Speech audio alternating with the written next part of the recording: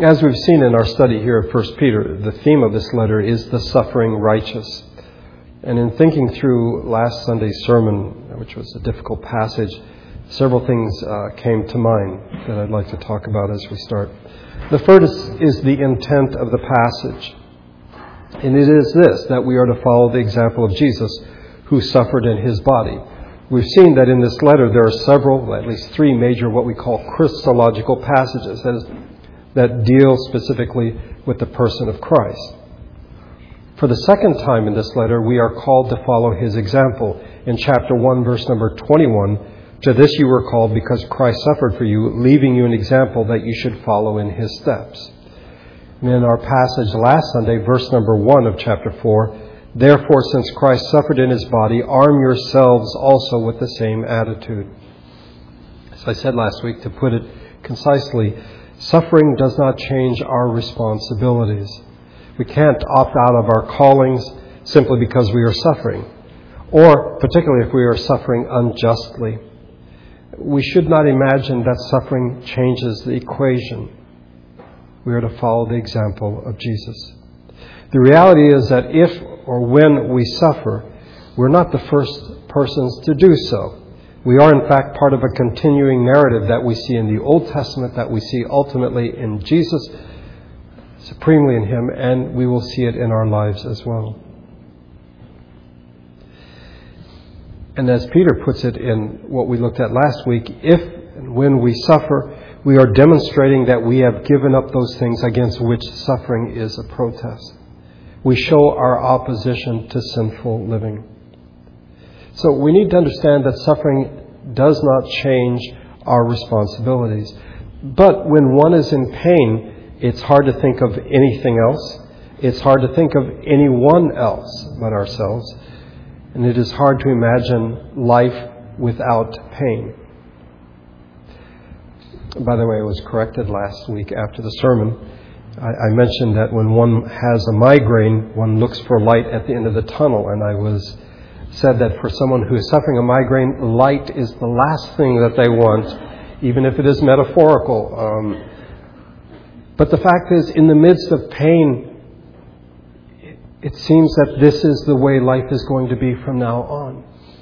It's hard to imagine a time when there was no pain. My point is this, that when we suffer, our perspective gets all messed up. And I believe that in part, Peter is writing to arm his readers to think clearly in the time of suffering. That we are to think of others and not just ourselves. That we are to understand that suffering is not the final word in the story. And that we need to know that there are other matters of importance.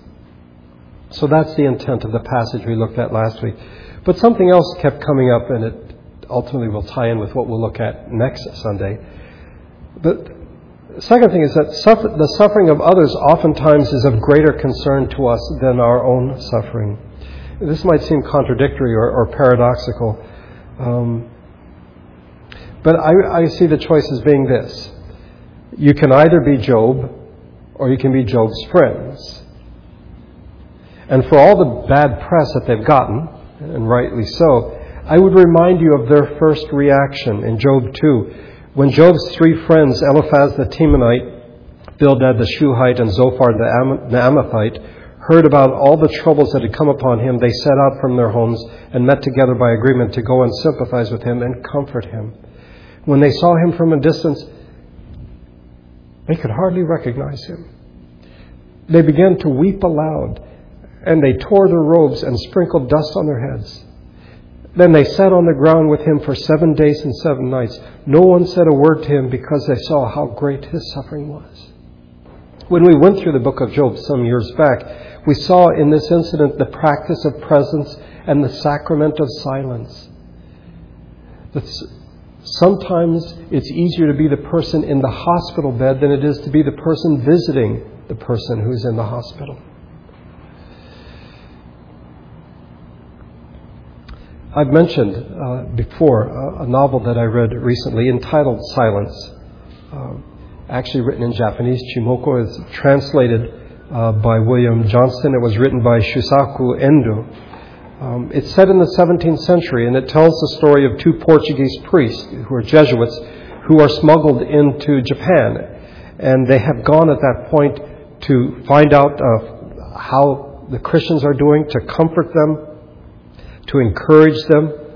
But also they are to locate and talk to a fellow Jesuit, an iconic figure, Cristóbal Ferreira, who, according to rumors that have come out of Japan, has left the Christian faith.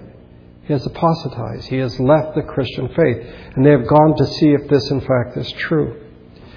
One of the two Jesuits is followed throughout the story. His name is Sebastian Rodriguez.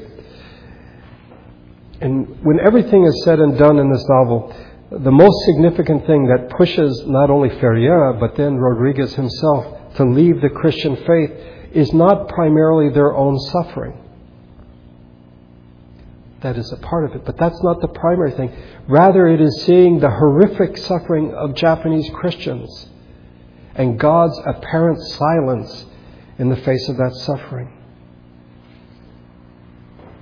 Ultimately, they say, how can God be who He says He is when He lets these, His followers, suffer as they have? We've seen earlier in 1 Peter, when he quotes from Psalm 34, that if David is correct, the eyes of the Lord are on the righteous, and the face of the Lord is against those who do evil. And as we've asked, if that's true, then why do righteous people suffer? And it would seem that there are two possibilities. Either that the believers or the persons in question are actually wicked, and therefore they're suffering because God is angry with them, or God will not or cannot protect His people. Both choices are frightening. Job's friends choose the first option, of the first possibility, and they argue at length with Job that he in fact must be guilty of some great sin, and that's why he's lost his family, he's lost all his possessions, he's lost his health, he's lost everything. And they insist it must be because of something that he has done. Because God doesn't make mistakes, and therefore, Job, you are suffering for your sins. The friars in Indo's novel choose the second option or possibility, and therefore they turn from the Christian faith. They come to believe that God is either unwilling or unable to help His people. Peter presents a third option, as we've seen, which is revealed in the coming of Jesus into the world. In chapter 3, verse 14, Peter says something that turns conventional wisdom on its head. If you suffer for what is right, you are blessed. How can it be that those who do good suffer? And who would ever confuse a state of suffering with a state of blessedness? What seems to be the case is not. And as Peter explains to us, it is because with the coming of Jesus into the world is being recalibrated, if you wish. And the things that we think, oh, this is the way it is, in fact, that is not the way things are. And so what we find, and we've seen it from the Old Testament on, is that those who are righteous may in fact suffer. I'm really convinced that this notion of the suffering of others is something that we need to embrace and look at. And we will see, the Lord willing, next Sunday, beginning at verse 12, Peter will return to the matter of suffering. By the way, and after that, in chapter 5, he turns to the matter of church leadership and submission, which would seem like he's changed topics. I would argue that, in fact, he's not. We, as a church, as the people of God, together are to embrace one another in the midst of our suffering. The passage we're going to look at today includes verses 7 through 11. And I see it as akin or similar to what we do in our singing. That is, between the next to the last and the last verse, we have John play. And it gives us a chance to reflect, hopefully, on what we've sung and what we will sing. In these verses, we have sort of this interlude in which Peter recalls some of the material that he has already written with some new twists. He adds some things to it, and I think it is the nature of a good review that you don't simply go over the old material, but you add something new to it. And what we find in these verses is that Peter deals with community solidarity, with partnership, with family. And so we read of love, hospitality, and service. And by the way, Paul does this very same thing. And I will speak about Paul twice in this sermon at some length. In Paul's letter to the Philippians, he writes to a church that is facing persecution. But it is also a church that is divided. And again, I think in the midst of suffering, we don't always think straight. Our thinking is not always what it should be. And one would think that in a time of persecution, the church would gather together and try to comfort each other to stand and contend for the faith against those that are persecuting them. That isn't always the case, and that's why we have the book of Philippians, and I think it's why we have our passage here today.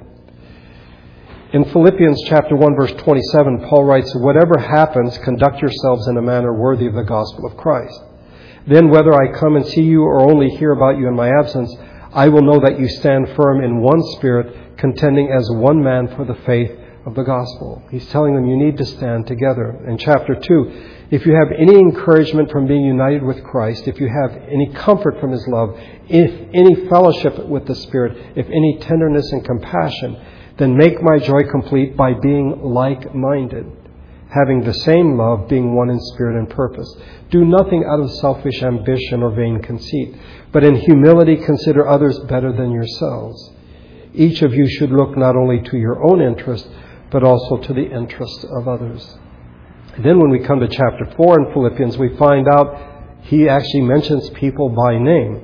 "Therefore, my brothers, you whom I love and long for, my joy and crown, that is how you should stand firm in the Lord, dear friends.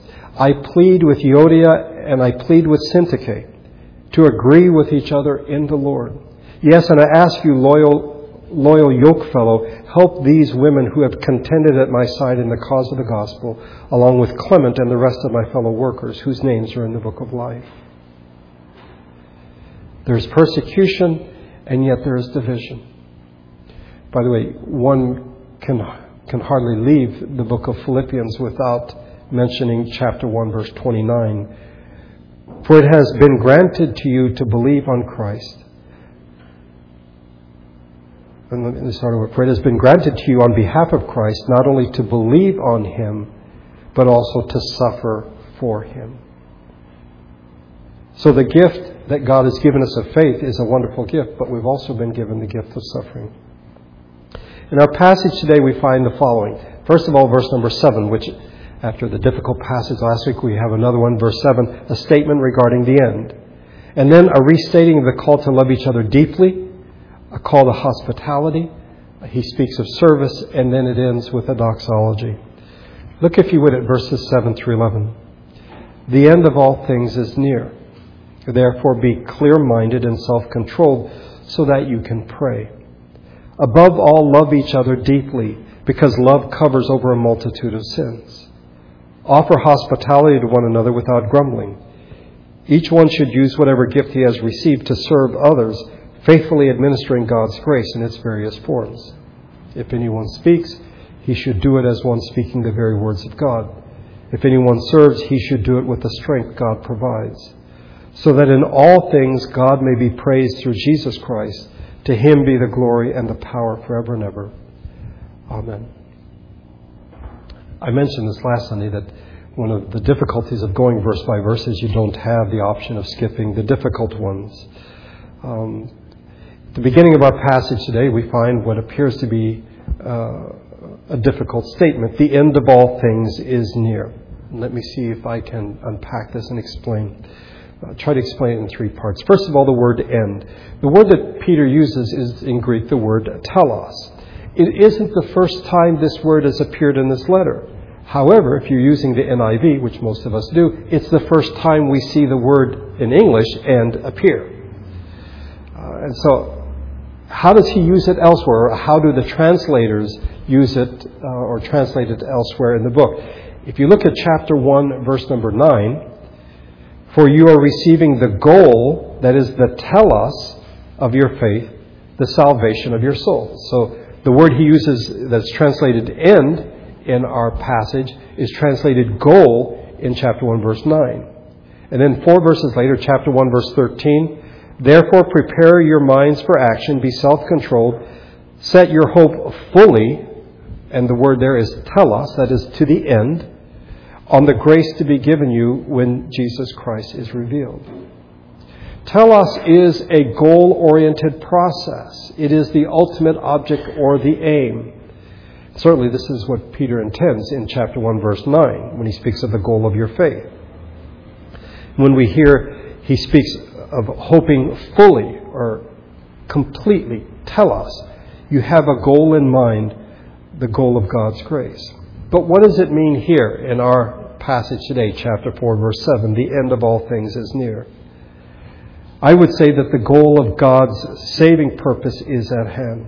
You may recall that when Jesus began to preach, he said, the kingdom of God is at hand. In some sense, we would say that the end, the telos, has already begun. We see this in chapter 1, verse number 20. He was chosen before the creation of the world, but was revealed in these last days for your sake. So Peter sees the coming of Jesus, which for us was 2,000 years ago, as being in the last days. In another sense, however, the end has not yet come. The end has begun, but it has not yet been completed.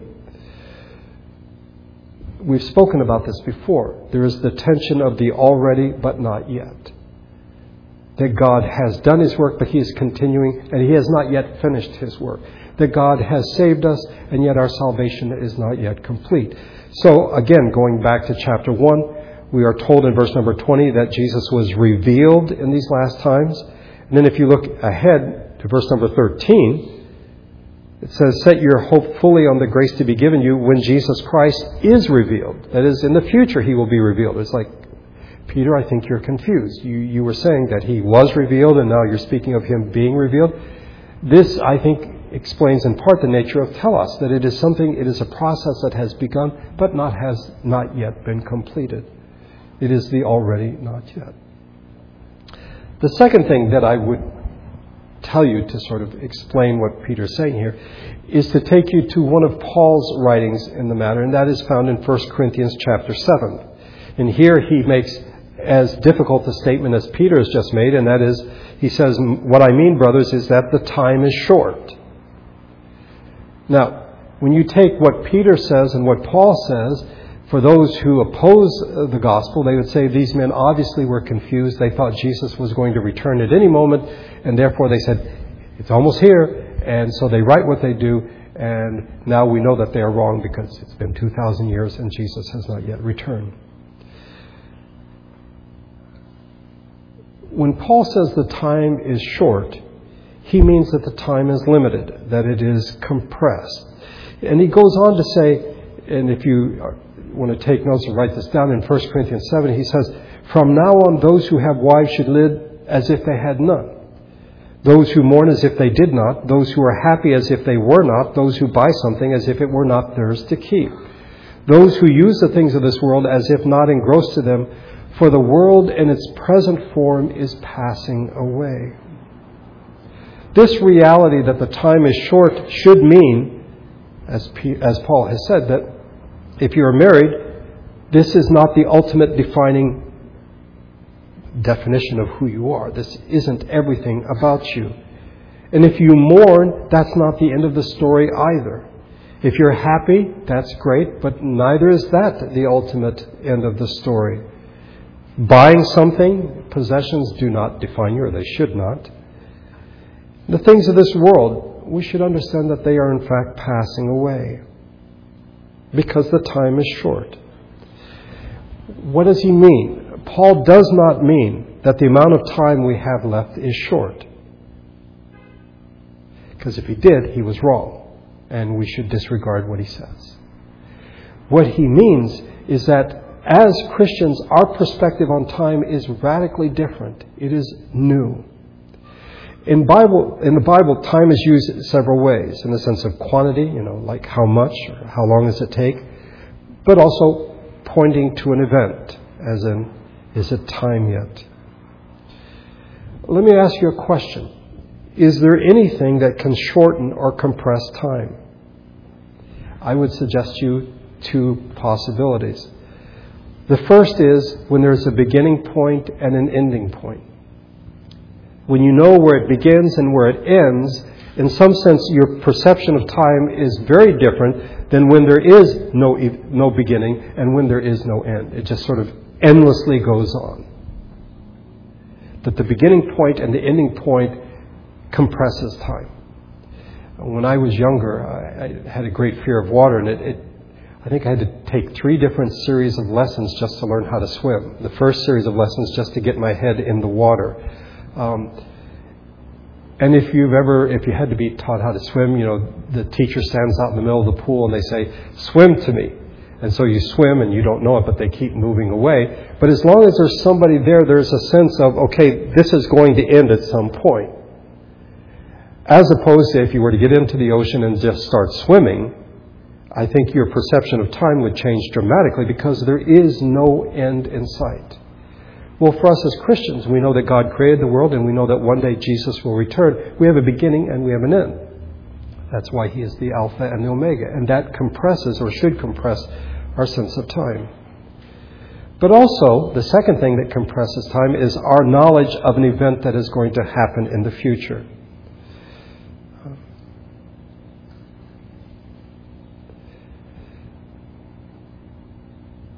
One might argue that if you know something is going to happen in the future, it might actually slow time down. Like when you're a kid waiting for Christmas morning, that it seems that it will never come.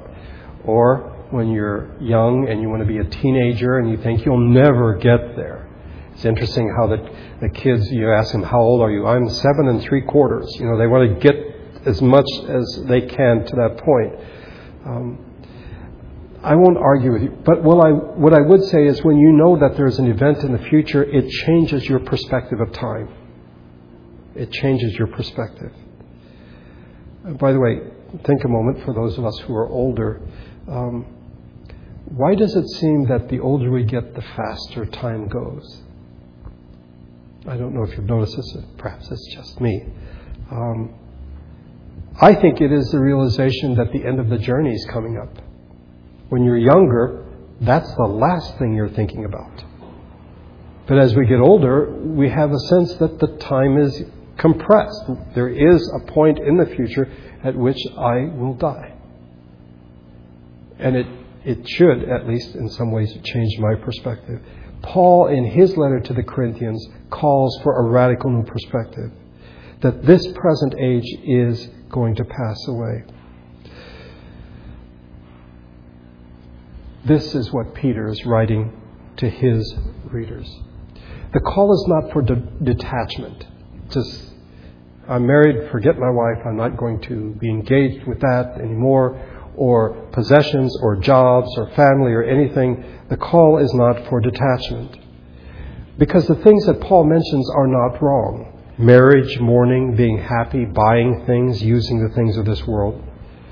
Paul expects the Corinthians to continue to do this, even though there are those in the Corinthian church that think these are unspiritual, that we're spiritual people. We don't do those things anymore.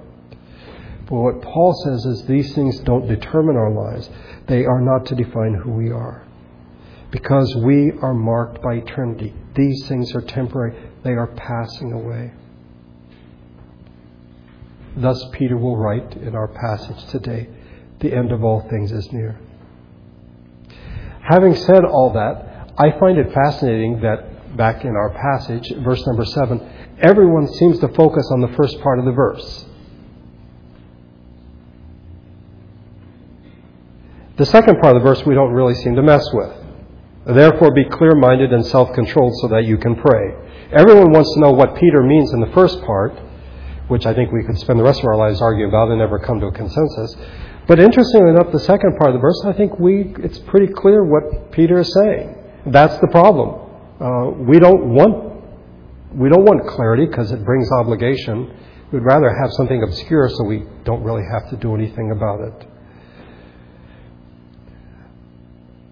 This is the second time that Peter has said something like this in this letter. And the first time is also in connection with telos. It's in chapter 1, verse 13.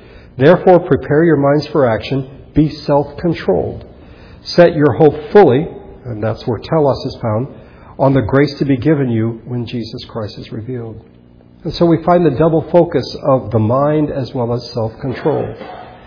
We are to have the attitude of the suffering righteous as seen supremely in Jesus. That is, that our focus is not to be on human desires, but rather for the will of God. And we are to pray. You will notice that Peter does not tell us how to pray. As one writer puts it, he doesn't give us a technology of prayer. Rather, he concerns himself with a readiness to pray and an awareness of the one to whom we are praying. Again, from chapter 3, for the eyes of the Lord are on the righteous, and his ears are attentive to their prayer. What a wonderful thing to say. Having hopefully oriented the thinking of his readers, Peter now addresses, again in a sort of a review of some sort, the actions that his readers should take. And we find them with 3 verbs. And the ESV, I think, is better here because it has something very important. It says one another. So we are to love one another deeply. We are to show hospitality to one another. And we are to serve one another. The first one we've already seen earlier in this book in chapter 1, verse number 22. Now that you have purified yourselves by obeying the truth so that you have sincere love for your brothers, love one another deeply from the heart. This love points to a sense of solidarity and of loyalty, a disposition that favors the others in the church, in the community, a disposition that refuses to harm them. It is a commitment to harmony in the group. And to reinforce this, Peter quotes from Proverbs 10, verse 12. We saw this, by the way, in our study of James. It's the very last statement in James' letter, which I find very striking. Remember this, whoever turns a sinner from the error of his way will save him from death and cover over a multitude of sins. Excuse me, James, I thought that forgiving was God's business, that only He can save us, that only He can give us the gift of repentance. What is James saying? And what is Peter saying? That we cover over a multitude of sins? Or do we have the capacity to forgive sin? Ultimately, that is God's job. But we must act as if we could. We cannot cover their sins, but we can follow the example of Jesus, who can and who did, and who gave His life that we might be saved. Paul wrote of this love in 1 Corinthians 13. Love keeps no record of wrongs. Love bears all things, believes all things, hopes all things, endures all things. Love never ends. So if we are the people of God, I think he's preparing us for what he'll say again about suffering as we enter into this together. First of all, we are to love one another deeply. And secondly, we are to show hospitality to one another. Hospitality is a behavior that is generated by, but it is also that which forms our deepest commitments. The practice of hospitality comes from character of what we would call hospitable character. The context within which Peter is writing is the possibility of persecution and the need perhaps to provide a sanctuary as well as to provide for those in need, perhaps again due to persecution. While persecution is pretty much a non-issue for us in our society, those in need is not. And the reality is we are to share with those who are in need. You will recall that this is one of the first things we are told about the early church after the day of Pentecost. They devoted themselves to the apostles' teaching and to the fellowship, to the breaking of bread and to prayer. All the believers were together and had everything in common. Selling their possessions and good, they gave to everyone as he had need. I find it strange, at least in my experience, that verse number 45 really seems to bother a lot of Christians. The idea fills them with dread, the idea of having things in common and sharing with one another. I think it's a tremendous expression of community. Particularly in our passage in light of what God has done. God has shared with us. As John puts it, Jesus pitched his tent among us. If you wish, he welcomed us into the tent. He showed hospitality. Peter adds that we are to do this without grumbling. And I'm glad that he does this because, let's be honest, showing hospitality is demanding and it is often inconvenient. That's why we need to be reminded to show hospitality. Again, not merely as a demonstration of unity and love, but it is also that which forms unity and I think creates love for one another. The third verb, we are to serve one another. In verse number 10, we find for the fifth time in this letter, Peter has written of God's grace. And here we find it expressed very specifically in terms of God's gifts. And from what Peter writes, we can see that God's gifts to us, that our gifts have their origin in God's initiative. And therefore, it's ridiculous. It is useless for us to use our gift as a status symbol to say, I'm higher in the congregation because I have this gift versus someone else. God gave me the gift. It is His gift to me. Therefore, it is not a marker of my status. Secondly, everyone has a gift. No one is overlooked. Perhaps an entire sermon could be preached merely on this, because there are those who are convinced that they do not have a gift and are rather frustrated that they don't. The third thing I think that Peter shows us here is that the status assigned to every Christian, as it were, is lower than everybody else in the congregation. That is, I am to be a servant of everyone else in the congregation. My status is lower than everyone else. And from what Zib read to us today in John 13, Jesus demonstrated this by washing the feet of His disciples. We are to serve one another. In verse number 11, Peter mentions two specific gifts, speaking and serving. And one might well ask, why only these two gifts? Why are these the two gifts that Peter chose to mention? From the other passages we have in the New Testament that talk about God's gifts to us, these seem to cover all of them. These seem to be almost bookends, and all the other gifts are found in between them. For example, Luke, in beginning the book of Acts. In my former book, Theophilus, I wrote about all that Jesus began to do and teach. So there's the speaking as well as the doing or the serving. Paul does this in Romans chapter 12. We have different gifts according to the grace given to us. If a man's gift is prophesying, let him use it in proportion to his faith. If it is serving, let him serve. If it is teaching, let him teach. And then he continues, if it is encouraging, let him encourage. If it is contributing to the needs of others, let him give generously. If it is leadership, let him govern diligently. If it is showing mercy, let him do it cheerfully. So at the beginning of these gifts that God gives us, He puts the two that Peter mentions, that of teaching as well as serving. We could get lost in this if we're not careful.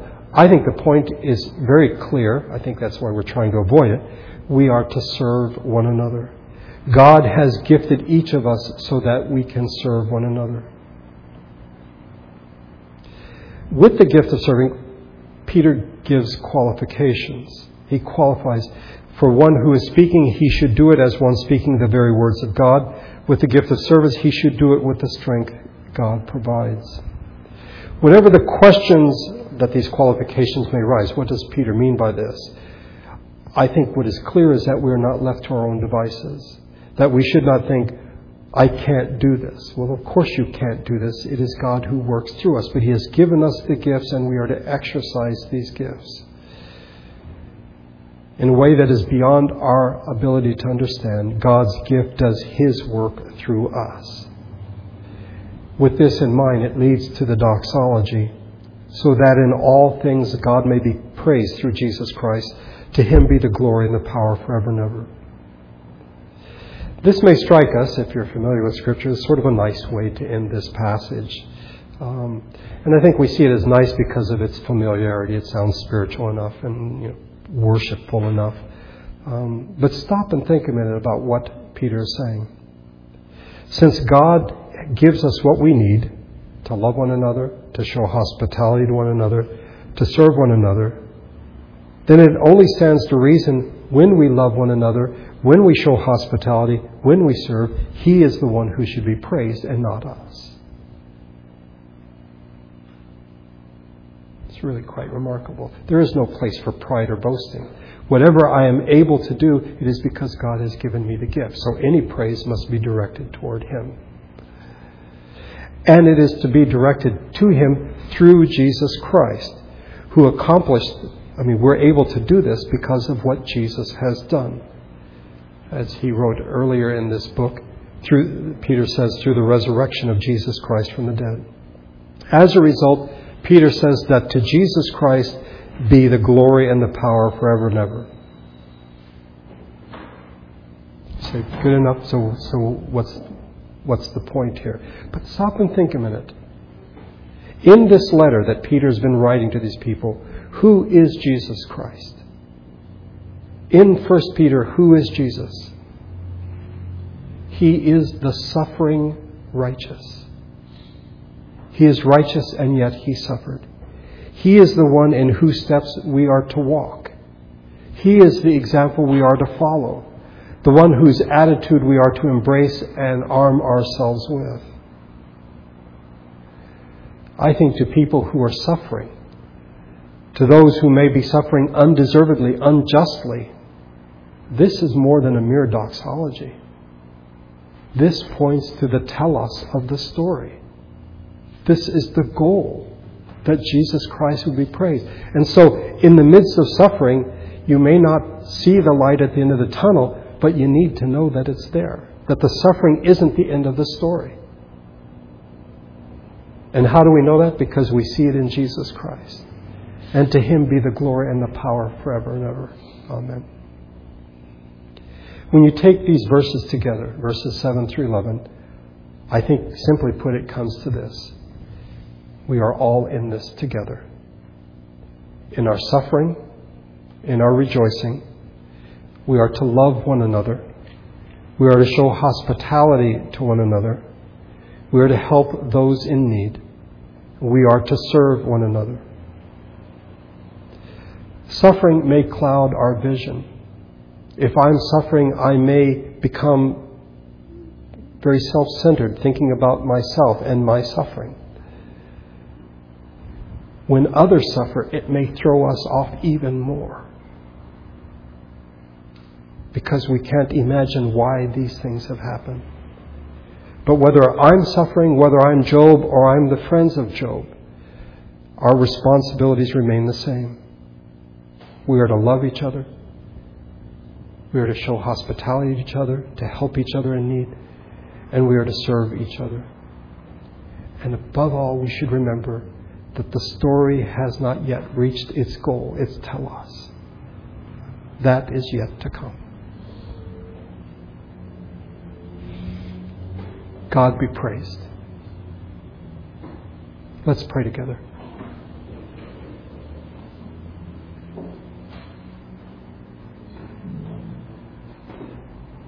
Father, suffering is something that, generally speaking, we would rather not talk about. Would rather not experience, and we would not want to see others experience it as well. But we see it in the life of your saints in the Old Testament. We see it in your Son. Why should we expect that our lives would be any different? Help us to understand, to appreciate that we are all in this together. We are to stand together, to love one another, to show hospitality to one another, to help each other in time of need, and to serve one another. We're not to stand alone.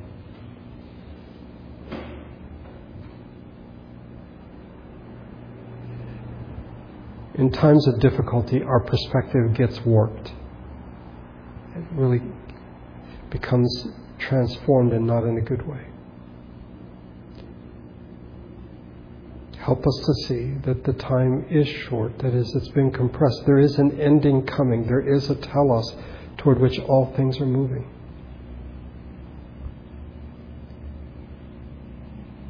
What we're going through does not define us. And it isn't the end of the story. That Jesus is there waiting for us when all things will have reached their telos, their conclusion.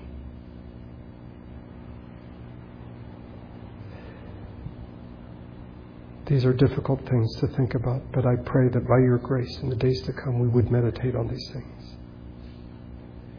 And above all, look to Jesus Christ, the one who came, who was righteous, and who suffered.